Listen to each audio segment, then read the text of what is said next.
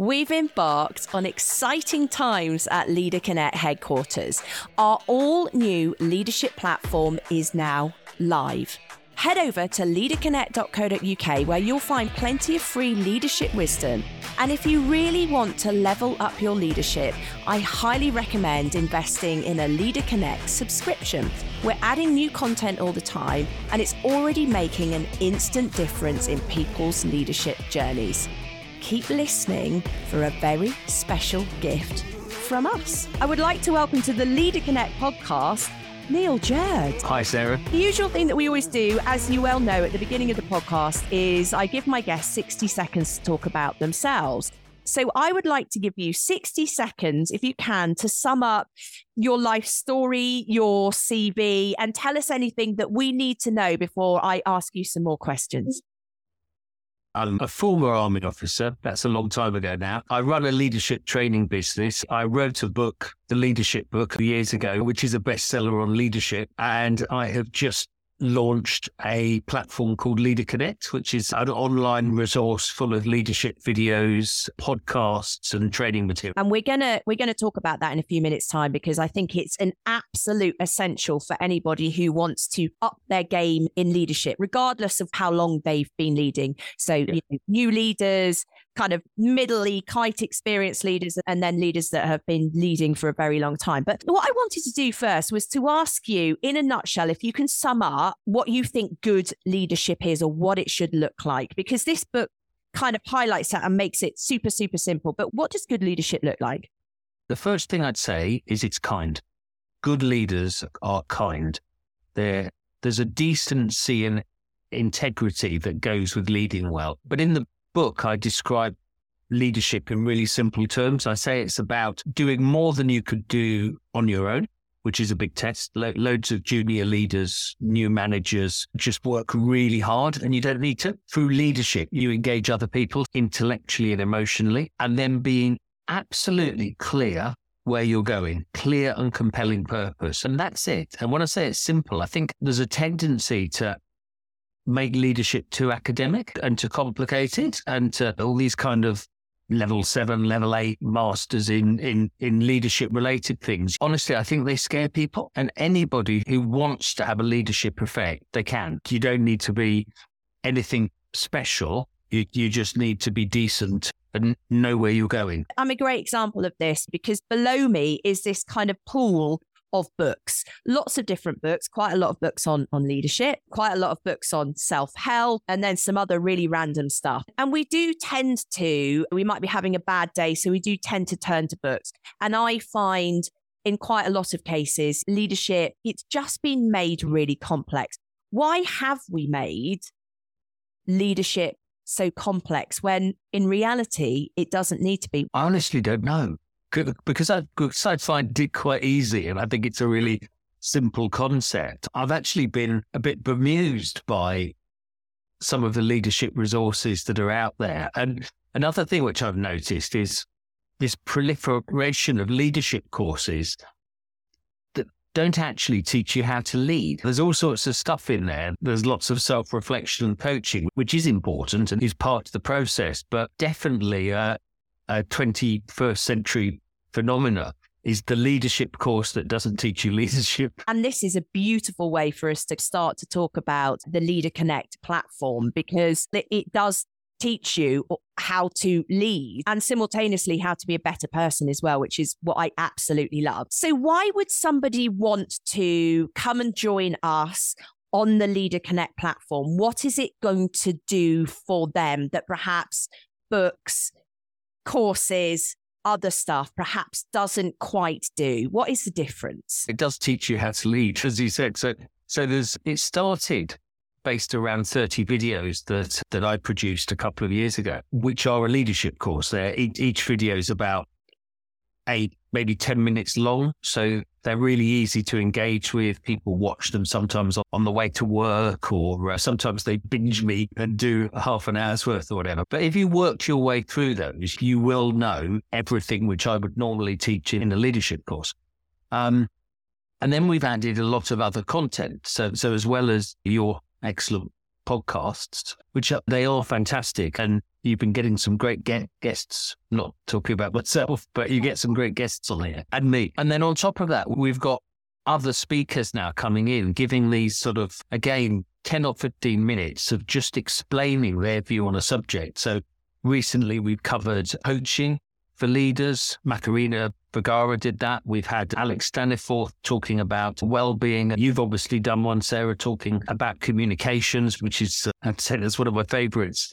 We've gathered and we're continuing to record. I mean, we recorded another 4 last week, but bringing in a range of really interesting speakers. So it's educational, definitely, but it's also really entertaining. I mean, the podcast, I love listening to it. I listened to Mandy Hickson's podcast. I've listened to twice and it's very much in my mind to listen again. So yeah, there's good stuff on there. So it's a really interesting platform and it's very current as well because we're constantly recording and adding new material. So what I was going to say is I love the variety on there. The kind of nucleus of it all is leadership, but it is so much more than that. And for me, it is that one-stop shop to get wisdom if you are a leader or if you want to be a leader. How would somebody use it as part of their kind of daily activities, as part of their life? Different ways. So if you've just bought it for yourself, if you've just subscribed for yourself, just watch the videos.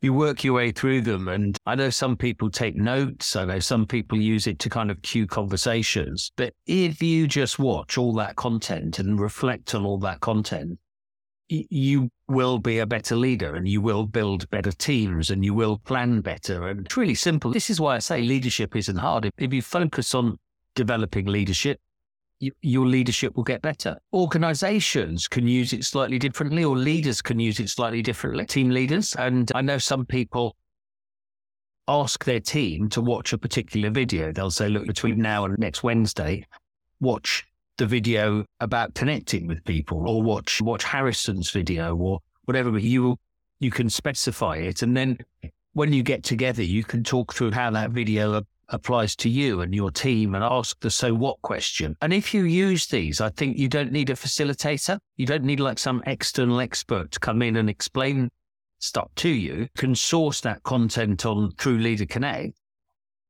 and then pull people together and discuss it. I guess it potentially could save organizations a lot of money by not having to have somebody coming in for quite a high price for the day to talk about this stuff. The talking's done. Now it's for you to understand and apply it in your context.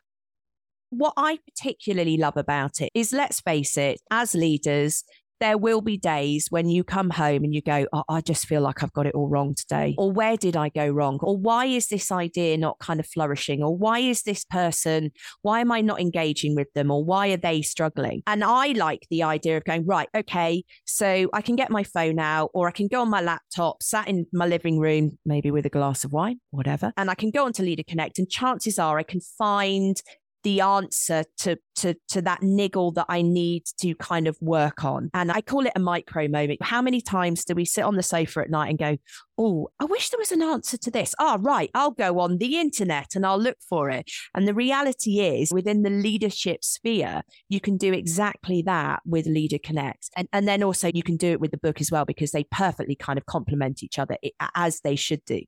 But the idea of an organization being able to sustainably run their own leadership training because they can go on to the platform and then have those conversations, I think is really exciting, because the teams are remote as well, aren't they? So a team, people that are working from home could log on in their own time and then get together at some point. So it's super flexible as well.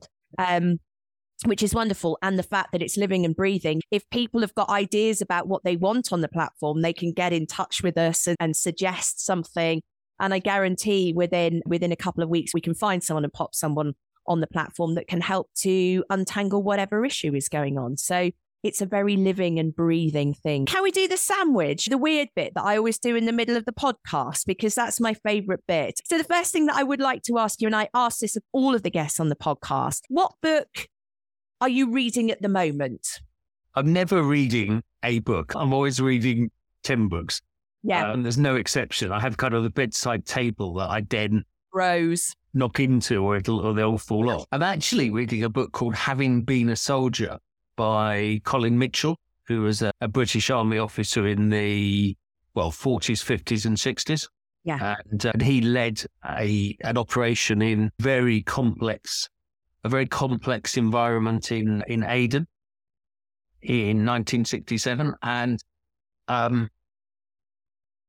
he's just very clear thinking. It's very interesting to see all of this complexity around him and the way that with some very simple and clear leadership, he cuts through that complexity and has an effect, which I think was a very positive effect actually in stabilizing an environment. So clearly you have a military background. I've grown up in the military. I'm a military spouse. We have a lot of the members of our team are either retired military or certainly yesterday I interviewed one of your former senior soldiers who still is in the military. So we do tap into that. That is, again, part of the beating heart of this organization. But I think that people tend to kind of look at the military and think, gosh, it's this terribly complex leadership system. And some of the things that the military get involved in are clearly very complex. But it's interesting to see that actually the heart of that is this very simple leadership and making effective decisions, which we are all about. So that's really interesting to hear. So you've got a lot going on. I know this firsthand. How do you manage to do it all? Because we do all have very busy lives. We live in a very, very busy and fast society these days. And quite often on social media, most of the stuff that pops up on my feeds is productivity apps. How do you manage to juggle all the things that you do? Yeah, I think I kind of resist this assumption that you have to be hyper productive. And in my experience, the best ideas come out of the times where you're not hyper productive. It's those times where I'm quite relaxed, when I'm out for a walk or I'm on holiday somewhere. That's generally where I make the connections. So I remember once going into a coffee shop and someone saying, "Are you busy?" Like an acquaintance. And I said, "Yeah." And he said, "Good." And it always stuck with me, this assumption that being busy equates to being good or doing well. And I don't think it's true, actually. I am very focused on impacts and effect. So actually often not doing too much, but making sure that the things that I do or we do as an organization are focused on what's important. Otherwise you get this, people talk about busy fools. And I agree, life can be quite miserable, can't it? If you're working long hours, you haven't got time for your family, you're feeling out of shape, you can't prepare good food, but you're busy and that's somehow supposed to be good. It's not. So I create quite a lot of space. I'll quite often go for a wander or stop for a coffee or just chat with people. A lot of good stuff comes out of conversation for me. Yeah, I absolutely get that. And the other thing that I wanted to add to that, and it's something that I say to people a lot, ban the word busy from your vocabulary. Sure. Because again, we do it. Oh, how are you at the moment? Oh, I'm fine, busy. They go, oh, brilliant. And then the other one is it's better to be busy than bored. And it's interesting because I have this conversation with our 7-year-old. I'm bored. And I would say to her, boredom is where you find the exciting stuff. So go and be bored. And she really struggles with that. But there is real creativity, I think, at the end of boredom. And then my next question, you've already hit on it, is really how do you carve out that headspace? Because I know in the leadership book, you talk about it a lot, is leaders need that thinking time. And it is so true. But sometimes it feels like it's a very selfish thing to do because you feel like everybody else is running around you being really busy. And the other thing is, I think a lot of us gain quite a lot of status from feeling like we're really busy and doing stuff. I drive my children to school. They go to school about 8 miles away. And the part of the drive, the return part of the drive in the mornings where I'm on my own, that gives me half an hour or so of thinking time. And I drink a lot of tea and coffee. I stop to drink it more often than. And also I do quite a bit of exercise as well. And often I watch something fairly mindless. I'll put Netflix on, but I'll do an hour, sometimes a couple of hours of that. And all of this, again, is like I said earlier, that's where the ideas come from. Is while I'm not trying to make connections or think of things, that's when they always come to me. I'm actually quite good at making space. I've kind of got this natural safety catch that doesn't let me do too much. And I do think that you have to have a lot of self-confidence to be able to do that. But I certainly think that we would say at Leader Connect, it's probably the most important thing to do. It's that concept of putting your own oxygen mask on first, give yourself space. That I'm a big advocate of wellness and meditation. And when I'm teaching people to meditate, I'll always say, taking that time out and doing whatever meditation in whatever form you want to do it, at the end of that is great productivity. It really is, but you've got to get into it to do it. So it does involve taking a bit of a risk. A lot of people talk to me about you having inspired them when we talk to people that you've worked with in the past. But I just wondered who inspired you, who perhaps started you on your leadership journey, and perhaps who inspires you today. Two people, really. One was a cadet force instructor when I was, I guess, from age 13 through to 18, who I'm still friends with, a guy called John. And John was just remarkable in his ability to get things done and his energy. He took us on something called the Nijmegen Marches, which is this 100-mile march in Holland. And I did that with John 4 times when I was a cadet. He also organized expeditions to Nepal, Pakistan. He also set up a charity, and he just showed me it could be done. If you've got something you want to achieve, if you're clear on what you want to achieve, it could be done. And he gave me this way of thinking, which has stuck with me. He's now one of the consortium that own Brighton Pier. So he's carried on this remarkable way of working. And the other is Dave Golding, who was my boss when I led a Gurkha squadron in Iraq, which was a fairly dangerous tour. And Dave was our boss. And somehow in this environment where we were coming under rocket or mortar attack pretty much every day for 6 or 7 months. And as you probably know, the dimple that I've got in my face is shrapnel from that tour. And Dave he just exuded certainty and calmness. And he did this thing, which I think I mentioned in the book actually, where he would go every day for like 20 minutes, half an hour. He'd get away from the chaos of the ops room and he would play the guitar. Badly, like really genuinely badly. He was learning, but it cleared his head. And again, it was this thing that I talk about a lot now, the idea of clearing your head so you can come back and be brilliant. And he was brilliant. He was probably the most together, able to focus with absolute clarity about what mattered and what didn't leader that I've ever encountered. So those two, yeah. And then I probably should say, at risk of it being cliched, because I've heard loads of interviews where people say things like this, but my family, I think the stability that I got, the stability, love and calmness that I got in those early years has been really important, because I think people who aren't fortunate enough to have had a stable foundation, that can make life much, much harder for them. I completely agree with that. And it leads me on to something actually that I wasn't going to ask, but I will do anyway, is about young people and leadership.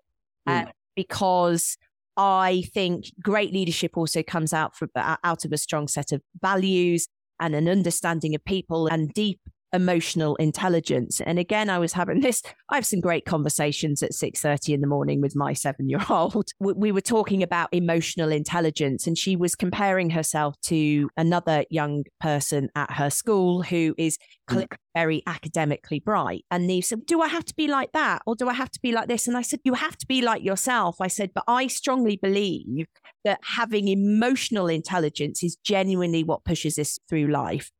Academic intelligence is important, and pushing ourselves through the kind of academic things that we have to go to, fine. But I think the thing that sustains really, and I know this firsthand, is that emotional intelligence. And that's what we've been building up with her.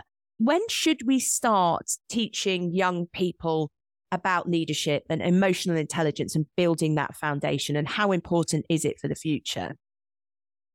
I often think about this, about the educational syllabus, because a lot of our work, a lot of Leader Connect work is with schools, and I know the videos are in use with lots of schools. So I've gone into quite a lot of schools, and I work directly with lots of head teachers. So this has been on my mind, and this feeling that the education it's not an uncommon thought, but the education system isn't rounded enough. It isn't setting people up necessarily for a good life. Might be setting up the next generation up to be productive, to fulfill a function. But in terms of that ability to be part of a team and really knowing yourself, that self-reflection, the emotional intelligence you talk about, leadership, we don't seem to teach those. So instead, we're rushing people through this very inflexible agenda of subjects that they have to cover, this curriculum, which it just doesn't suit everybody. And I look back, and I was actually working this out with like one of my daughters the other day about how many, I think we worked out that she would have spent something close to a year of her life in maths lessons by the time she leaves school. And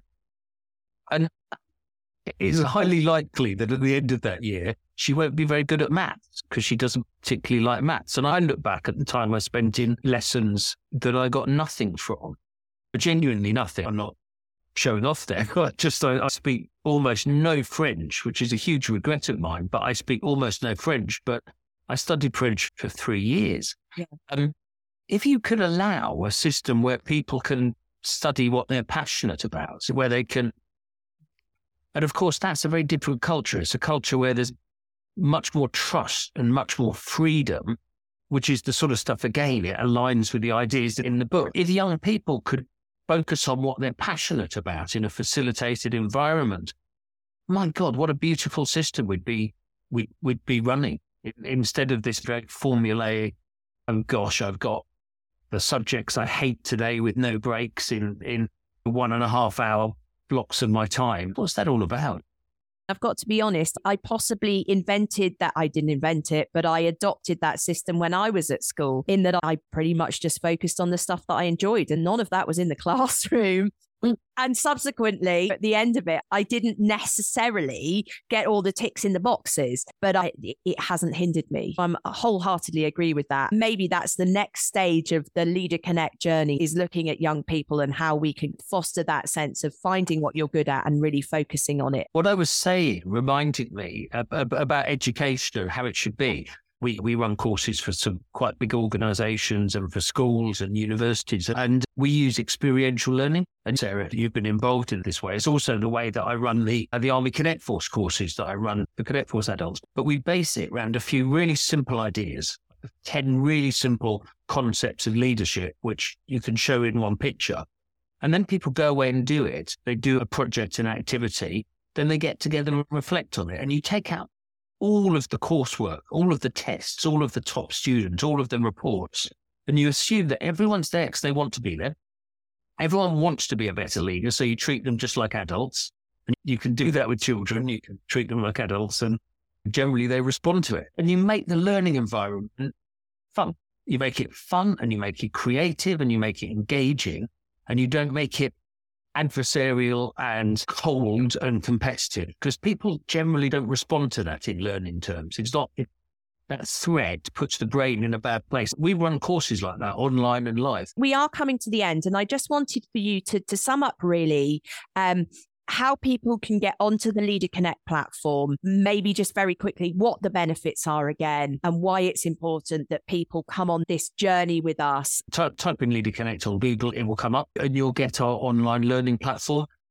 Everything is on there. You can access the podcasts on there. You can access some great interviews. There's quite a lot of free content on there. And then to get to the whole load of the content, which I'd suggest that anyone would do, because that's where you get the real learning from, it's a subscription model, and it's very easy to do. It's very easy to subscribe, and it's obviously cheaper if you. It comes down if you bring a team of people on. The price comes down per person, and for organisations which are on it, and we've got a few. The NHS are on it, and Sanofi, a pharmaceutical company, are on it, and quite a few schools are.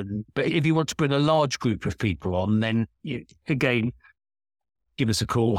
There's contact details on the website, and we can set up big group membership that way. Yeah, please do, and please enjoy it. I think we've got something here which is really vibrant and fresh. It's got really good content. There's nothing else like it, actually, which is just focused on leadership and accessible to anyone. It is something quite remarkable that I think we're creating, and come and join in, be part of it. Thank you so much for listening to the podcast. Now, before you head off to do something else, we'd like to give you a little pre-Christmas gift.